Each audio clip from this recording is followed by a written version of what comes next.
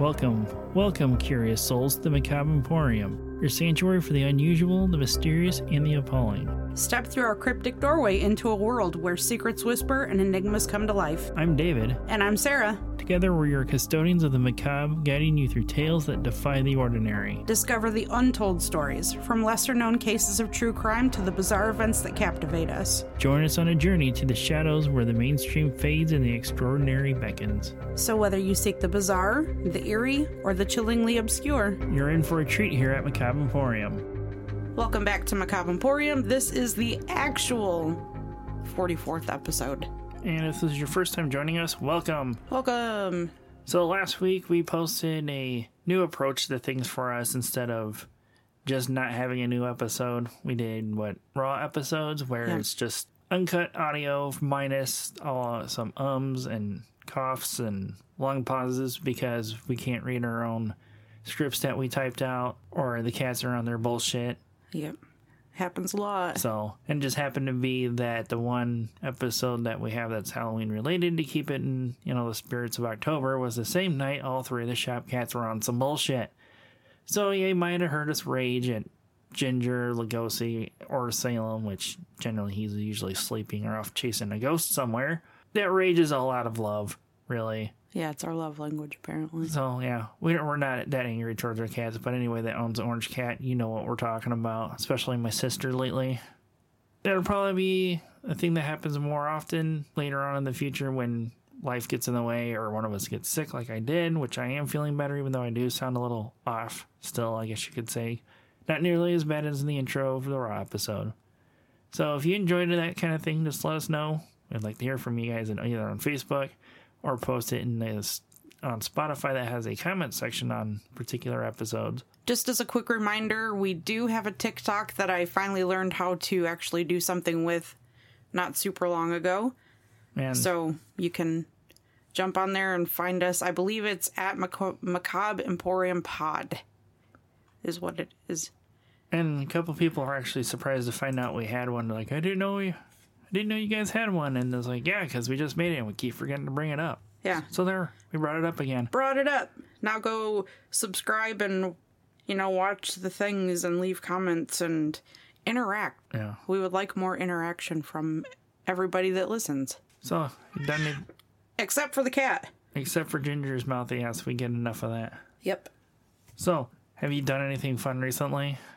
Yeah, this past Saturday, I went with my best friend and another friend from work and my oldest sister. We went to the Coliseum in Fort Wayne for a holistic and, crystals expo. Okay. Lots of pretty, shiny, sparkly things there. Although I will say it was a little weird watching people get a rub down just in the middle of a room. Just tables of people getting rubbed down. I'm sure the special rub downs were after dark or somewhere else. And I will say, the Fort Wayne Coliseum inside is absolutely beautiful, but we were, when you first walk in, it wasn't the entrance that you and I went into. Is that not the conference center section? That is. But that was the doors to the left. We went into the doors to the right, and instead of going, just straight through, that's where their box office is. They have an escalator that goes upstairs, but then there's a little drop-off spot, and it was down in there, in the basement area. I'm not sure about what the basement area is. I've only been in there 2 times that I can remember. Once for a Toby Keith concert years ago with my mom. It wasn't anything special. It was just a basement area with a little concession area and a bathroom. It wasn't special. It wasn't nice looking or anything. The bathrooms there fucking sucked in that basement area. Well, it was probably the older part of the Coliseum. Yeah. Because they were, super narrow. All of them. Even the handicap stall was super narrow. Yeah. And I don't understand why they would make a handicap stall narrow. Bare minimum requirements. I guess.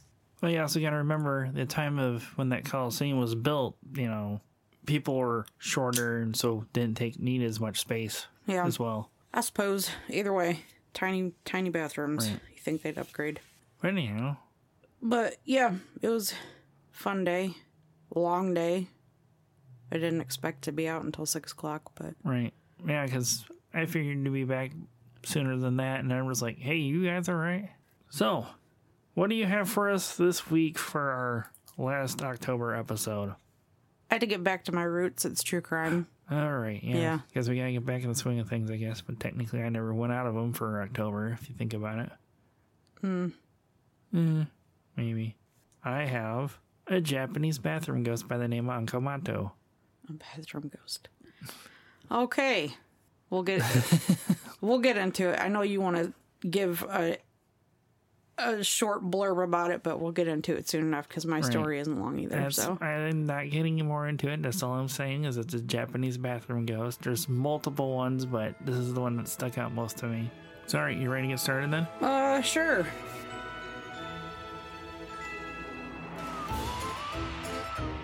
So Halloween, usually an exciting time, right? Mm-hmm. You know, for kids, it's all about getting dressed up in their costume, getting ready to go trick-or-treating. For adults, it would be different, you know, if they have kids. It's all about getting their kids ready for trick-or-treating, seeing the excitement on their faces while they're going door to door collecting their candy. Right. You know, watching their buckets get fuller and fuller. And nowadays, possibly get a free shooter bottle from a house. They make their rounds and go home to pick through their candy, scarfing down and rightfully earning themselves sugar highs and intense crashes when all their sugar wears off. You know, the parents are tired after all is said and done, so they would also turn in for the night. But not all Halloween nights are quite so great, though. This would be one of those nights. Rebecca Jane Gay was 24 years old at the time of her disappearance. She was a newly promoted manager at her local Goodwill, where she spent most of her days working. She had plans with her 3-year-old son, Conway, to go trick-or-treating on Halloween, which was just a day away. Suspicions grew when she didn't show up for her shift at Goodwill. Her employer must have gotten a hold of Mom and soon-to-be stepdad, and then the game of telephone began. You know, Mom and stepdad would call family, that family would call other family, that, you know, Mom called friends, that friend would call other mutual friends, until everybody's like, nobody's heard from her or seen her, you know. Last time she had been heard from or seen was at 7 o'clock that morning, October 30th, at her own house. And this all happened in 2012, to give you a year. Okay. After everyone had been gone through that could possibly have had any knowledge of where she was, they finally decided to call authorities and let them know that Rebecca was missing. It wasn't like Rebecca, or Becca Boo as her friends called her, to miss a shift of work and definitely not to not answer her phone. The sheriff's department got the report and put out a missing persons report. They described Rebecca as a white female that stood about 5'3", 118 pounds, with blue eyes and curly blonde hair just below her shoulders. Someone had even posted on her Facebook page stating that she didn't show up to work and that she hadn't been to her son's school to pick him up either. I'm assuming probably daycare at that age, 3. Right. Oh, I'm sure, yeah. In the blink of an eye, the town of Broomfield Township, Michigan, not Bloomfield with an L, it's R, like a broom, which is broom. Okay. Broomfield, I've never heard of it. I don't think I have either. Or even noticed it going random places we go in Michigan when we go visit your family. I have no idea. But the town was caught in a whirlwind. Pastor John Douglas White had asked all of his parishioners from the Christ Community Fellowship Church to pray for the safe return of his fiancée and parishioner, Sally Gay's daughter. Thankfully, Pastor John lived in the same trailer park that Rebecca did, basically next door neighbors, kind of. Yeah. So if someone had come or gone, there's a chance that he could have seen the person, the car, you know, heard something, hopefully. Sally was understandably torn apart, and John had nothing he could do, you know, but be there for his fiancée. He had ties to Rebecca, you know, he was engaged to her mom. He would help and babysit Conway when when Rebecca needed a babysitter and couldn't find anybody. He was always like last minute, hey, I'll take care of him. Yeah. He was a man of God, and one way he thought he could help the most was to ask his followers to pray for her safe return. But do you think it could really be that simple, that he could just be the supportive fiancé to Sally and the backbone to his church while everybody else ran around in a panic? No, because he's way too fucking calm about it, because he fucking did it. I'm just speculating. Well, Not quite. What his fiancée Sally and his followers were unaware of at the time of Rebecca's disappearance was that the ever-holy John was actually a giant piece of shit that shouldn't have been on the streets, period. Imagine that. See, John had been a violent offender once or twice in his lifetime. By offender, I mean well, I'll get there. I'll get there. As a matter of fact, I'll get there right now. Like, my guess is, he's a pastor that lives in a trailer park, which is nothing wrong with that. It's just not two things you fucking put together. Why not? In Michigan. And I don't know, you don't really think of a pastor living in a trailer park, really. Well, this town was very small. Right, I get that, but... So, I mean... It could be, because I've always lived in a much larger area, so we don't think of things like that. And, around here, the pastor's house is usually not that far from the churches anyhow, because the one that we attended to when I was younger, his house, the house that the church belonged to, well, they actually owned two. One was, like, right next door, and then the other one was, like, 4 blocks away, one street over. Well, you don't know. You don't know. Oh, the church could have been right next door to the trailer park. That's true, but it's still... It's just a weird concept to me for a pastor to be living in a trailer park. So, I don't know. Not everybody's made of money. I understand that. Anyways, in 1980, when he was living in Battle Creek, Michigan, at 22 years old, he attacked a woman. While he was married at that. I'll say he was married at this point. He had invited a 17-year-old girl over to look at a stock race car track that he had set up in his basement. And then he stabbed her 15 times before choking her. The girl did survive and was able to tell the police that John said, "You're going to go now. I'm really sorry you had to go like this, but what the fuck, you're just a woman." Well, all right then. He was arrested and charged with assault with intent to do great bodily harm and was released in 1983. So he only had done 3 years for this. Stabbed this girl 15 times and then choked her, trying to kill her. But only got assault with intent to do great bodily harm. Right. Not attempted murder, nothing. But his brutality didn't stop there. 9 years later, in 1994, John was looked at as a person of interest for the murder of his mistress, Vicki Sue Wall, in Comstock County, Michigan. When it came out that Vicki Sue had gone missing, or Vicki is what I'm going to call her. When it came out that Vicki had gone missing, he claimed he didn't know what happened. That they went out together and that he returned her home. Is what he said. But they got his ass because they found video, well, they obtained video of Vicki getting into his truck in a Meijer parking lot. They obtained a video of her getting in his truck in a Meijer parking lot the night she disappeared. They eventually found her body, but by the time they did, she was so badly decomposed that they couldn't make out what her cause of death was. But they do know that it wasn't natural causes. And I say that because they found her, so they found her 2 miles away from the Meijer that she was at with John. Mm-hmm. On video with John. And she only had on a t-shirt and was basically wearing her bra as a necklace. That's all she had on. Wow. Natural causes though, right? Yeah. No. Okay. So they knew at that point it wasn't natural causes. Ready? Yep. Police believe she pressured John about their relationship and he got mad, killed her, and then dumped her body. Coincidentally, sometime between leaving Meijer and Vicki's body being found, John had checked himself into the Kalamazoo Regional Psychiatric Hospital. He was arrested in the same hospital a week after her body was found and identified. They didn't say how she was identified because she was, pretty decayed at that point. Right. So I'm assuming dental or DNA. Yeah. Unless there was some tattoo that was not... Some tattoo that wasn't decomposed yet as an identifier that somebody could. It's a possibility. Maybe. Because it never said how far along the decomposition was it? Well, it was far enough for them to not be able to determine a cause of death. True, so yeah, skin would have been gone by then, so never mind on that, I guess. When a luminol test was done in John's truck, they had found evidence of blood in multiple areas, but there was limited evidence which made it hard to charge him with a harsher crime. Therefore, he took a plea deal and got a charge of involuntary manslaughter with an 8 to 15-year prison sentence. You ever seen luminol in work? Uh-huh. Yeah, that's pretty cool. Yeah. We did it in high school at the Career Center for Public Safety, but we used chicken blood. Oh. He served a little over 12 of those years and was released in 2007. Within a few years, he was living his best life. No prison. He had a new fiance named Sally. All was swell, right? Until his, weird fantasies came into play. John had started thinking about having sex with dead women, and quite often. He was watching necrophilia porn whenever he could, further driving that fantasy into his twisted little brain. But he'd never act on it, right? Right? You'd hope. But I'm going to guess this piece of shit probably did act on it. I don't know. We're going to get back to Rebecca. Okay. The police had started trying to find out what happened to Rebecca Gay, so they went around asking anyone that knew her if they knew anything.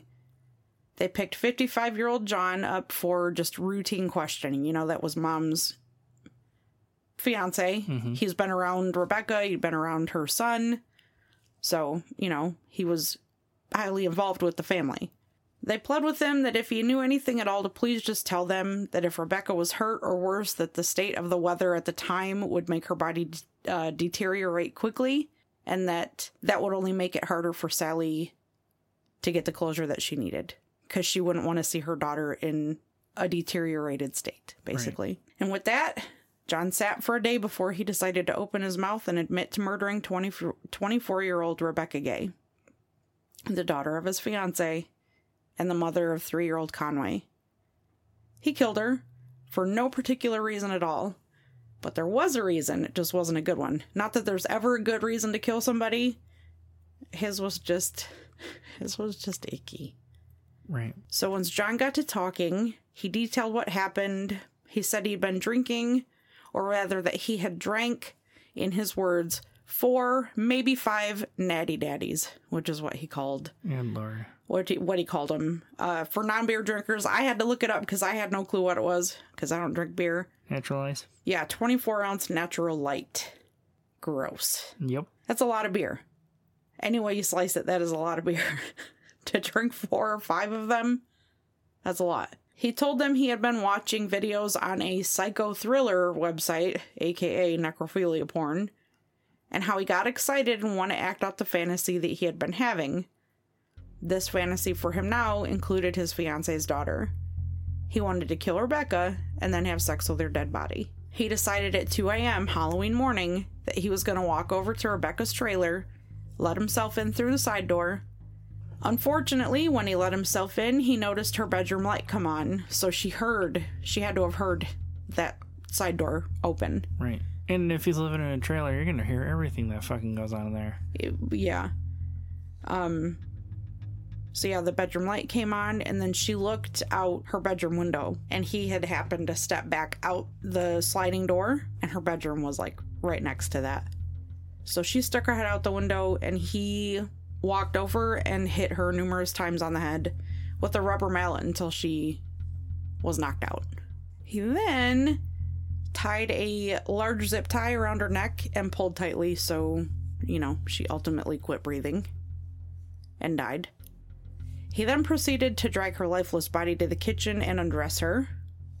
He stated he remembers touching her inappropriately and that he wanted to have sex with her, but thankfully for her, that nasty piece of shit couldn't get hard. He couldn't get hard. That is the only thing, even though she was already dead at this point, right, the only thing that saved her from that shit. John then returned home, grabbed a roll of contractor bags, and went back to put Rebecca, her clothes, the bloody towels that he cleaned up with, and the mallet inside before he tossed him in the bed of his truck. He took a couple of routes along the way. He dumped the mallet and towels out on one road, and then Rebecca's body out on a different road. He went back home, got in her car, and drove to a local bar called the Barn Door, in hopes that her car being there would throw off investigators to think maybe she just went home and was having, well, not home, but went home with somebody and is having a one-night stand or two-night stand, whatever. Right. He went back to the trailer park again and tossed Rebecca's cell phone, purse, and car keys in the big dumpsters, which John wound up giving up locations to every single piece of evidence as he told police what happened. So that was kind of saintly of him, right? Yeah. Well, that makes up for everything else. Right. Once Rebecca's body, belongings, and evidence were collected from where they were thrown, investigators dug further. They did a full run-through on both homes and found more evidence to link him to the crime, even though they already had his admittance. They had it on camera and audio that he admitted to it. He was able to tell them where, they could find her body, all of the shit that he threw out along the way, which they were able to go and find, and, So they had him. They already had him. They had found blood in both homes, as well in his truck. They found a bloody necklace in the bed of his truck, which she must have been wearing, that somehow got broken off or something and stayed in the bed of his truck. Yeah. But they really wanted to nail this asshole. And I think it's because of the part I'm about to tell you. After he killed Rebecca, dumped her body, and scattered the evidence, he went back to her place again because her 3-year-old son, Conway, was there. He was in the home at the time that this piece of shit was murdering his mom. It never came out whether or not he saw or heard anything, but I'm hoping that, because he was so young that even if he did, he wouldn't remember it. But you never know. But this asshole went back during the day, got Conway dressed in his Halloween costume, and took him to a grocery store parking lot to drop him off so his dad could take him trick-or-treating. And with that, they did nail his ass. He was sentenced to 56 years in prison at the age of 55 in April of 2013. Just a short 4 months later, John was found hanging in his cell around 4 a.m. CPR was done, but thankfully that fucker stayed dead. Yeah. So just remember, kiddies, you don't have to check your candy for hideous, deadly things. You just have to look at your neighbors. Yep. But yeah, that was Yeah, like Sarah said, obviously now it's not just poison or razor blades or anything you gotta watch out for now on Halloween. I guess it's a creepy roommate, whatever you wanna... Neighbor, roommate. You gotta watch out for on Halloween now these days. Yep. So maybe these trunk or treats are not such a bad idea after all. No, they're just still kidding. Stupid. If I had kids, I would never take them to a trunk or treat. Right. That shit killed Halloween. Other than Ronald Clark O'Brien did. No. So, you ready to hear about Akamantu? Sure. I guess it's more of your unicorns and rainbows for this episode, I guess you could say, because it's just kind of goofy, I guess. We'll see. We'll see. So lately, I kind of become a fan of a real page named Toilet Paper that brings a new poop word of the day to please my inner 12-year-old. It happened to remind me of their series of Japanese toilet ghosts that I've heard about from another show at one point, and then this one kind of stuck out to me by the name of Akamanto. The origins of Akamanto go far back as the 1930s in the schoolyards of Japan, and his popularity hasn't faded with the rise of new toilet ghosts such as Editori and Hanako-san. One of the more popular origins of Akamanto is he is a reflection of a student's anxiety as he asks impossible questions with a terrible outcome, which is not too different from being asked questions from their students' teachers in front of the entire class and not knowing the answer, or a difficult question or problem on a test. The name Akamanto comes from ako, which is red or crimson in Japanese, and manto is a style of sleeveless kimono jacket during the 1930s, whereas today a manto is a word for cloak or cape. So red cape or red cloak is what his name translates into. Okay. The legend of Akamanto is described as a male spirit that haunts school bathrooms. In other variations, he haunts the last stall or the fourth stall, as the number 4 is considered unlucky in Japanese superstitions because its pronunciation of shi during the 5th and 6th century also means death, whereas today is also pronounced yan, or shi is still correct in pronouncing the number 4 in Japanese. Okay. So it might be a regional thing on which usage of it. Akamanto is said to be wearing a flowing red cape or cloak while wearing a mask covering his face, which sometimes has been described in some tellings of Akamanto to be handsome and charming beneath his mask. So maybe Ted Bundy moved on to stalking people in bathrooms? Doubtful. And another variation of Akamanto is still wearing the red cape or cloak, but appears as a tall man with a sickly bluish-white face. Akamanto is blamed on a yokai or a ghost known as Kinkari, which is less violent and just likes to tickle your butt, while his long, hairy arm from the traditional squat toilets of Japan are found in older buildings. Of course, as she's shaking her head. Hey.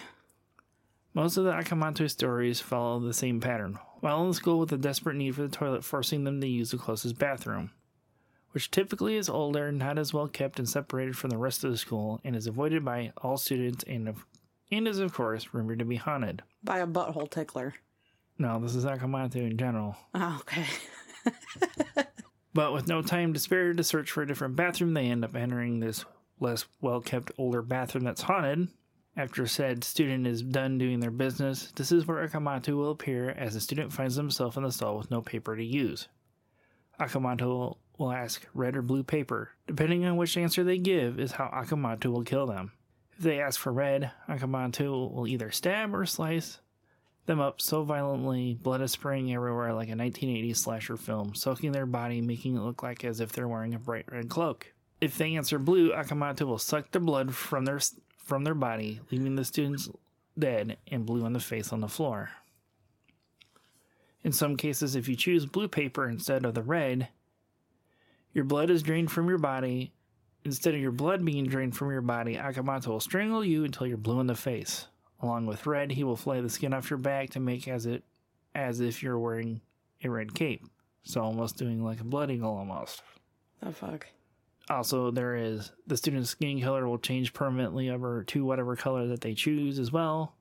And then, however, they will fall ill suddenly and die shortly after their interactions with Akamoto in this bathroom. The questions have also varied as well, including a red and blue vest, a red and blue tongue, and sometimes red, white, or blue.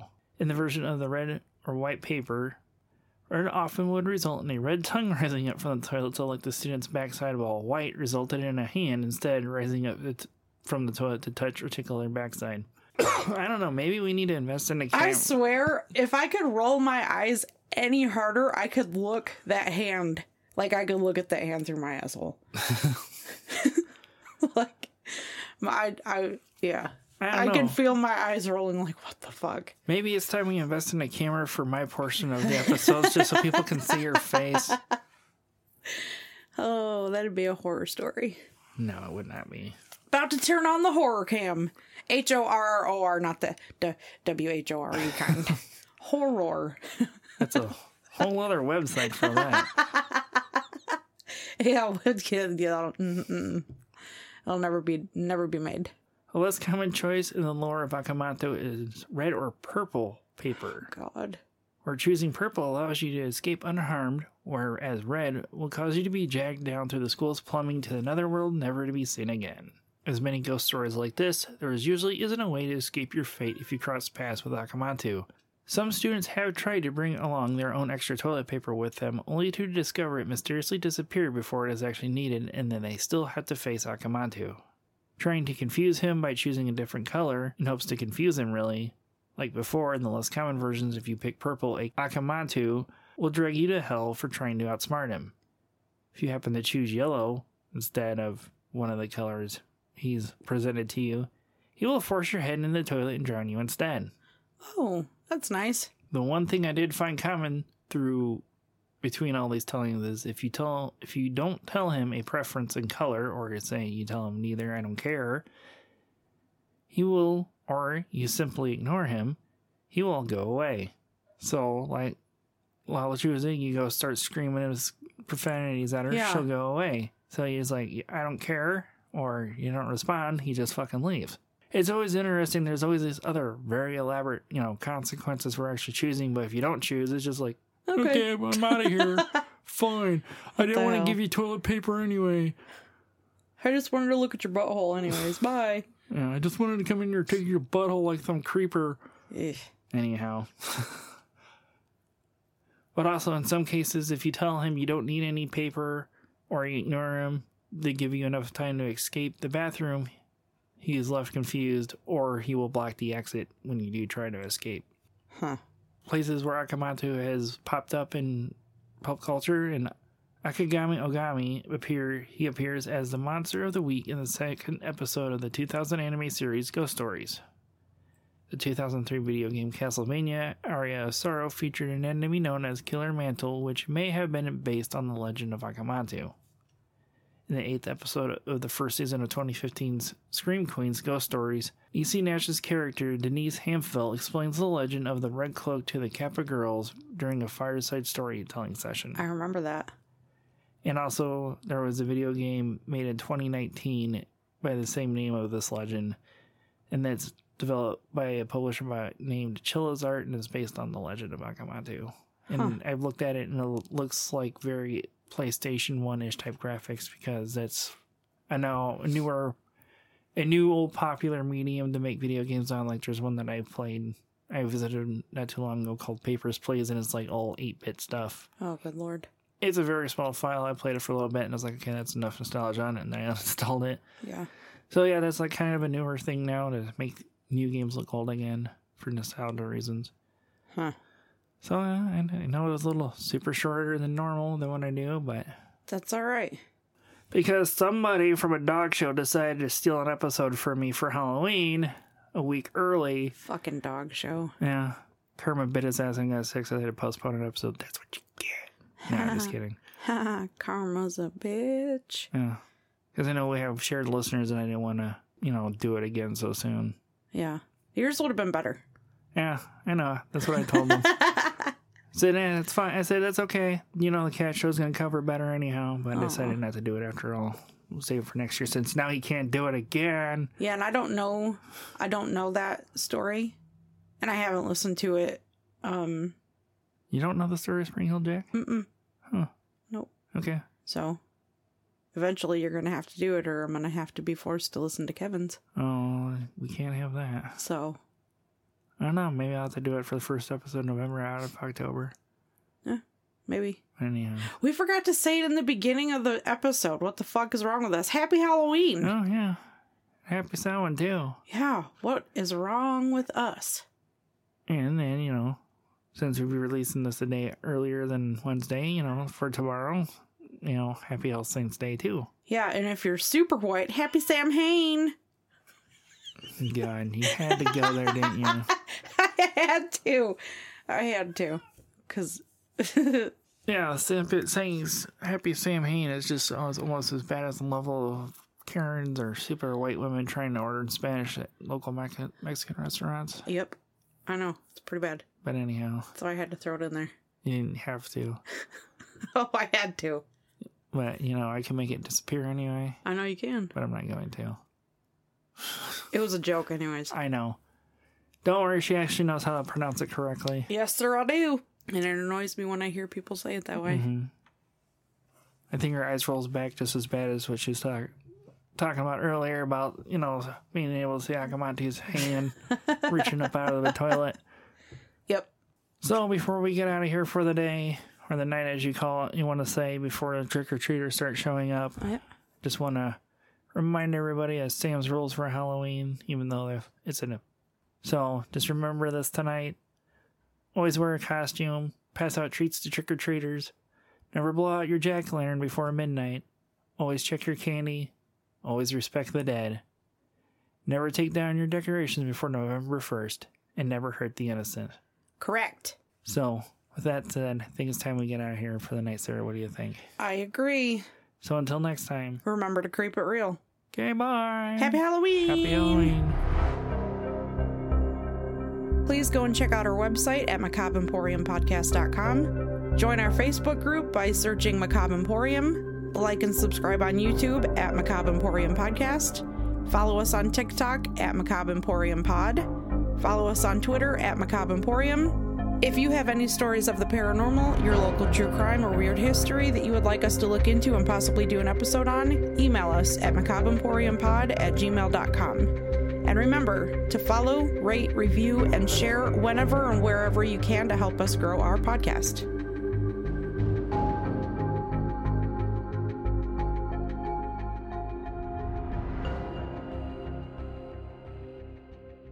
If they answer blue, you fucking would.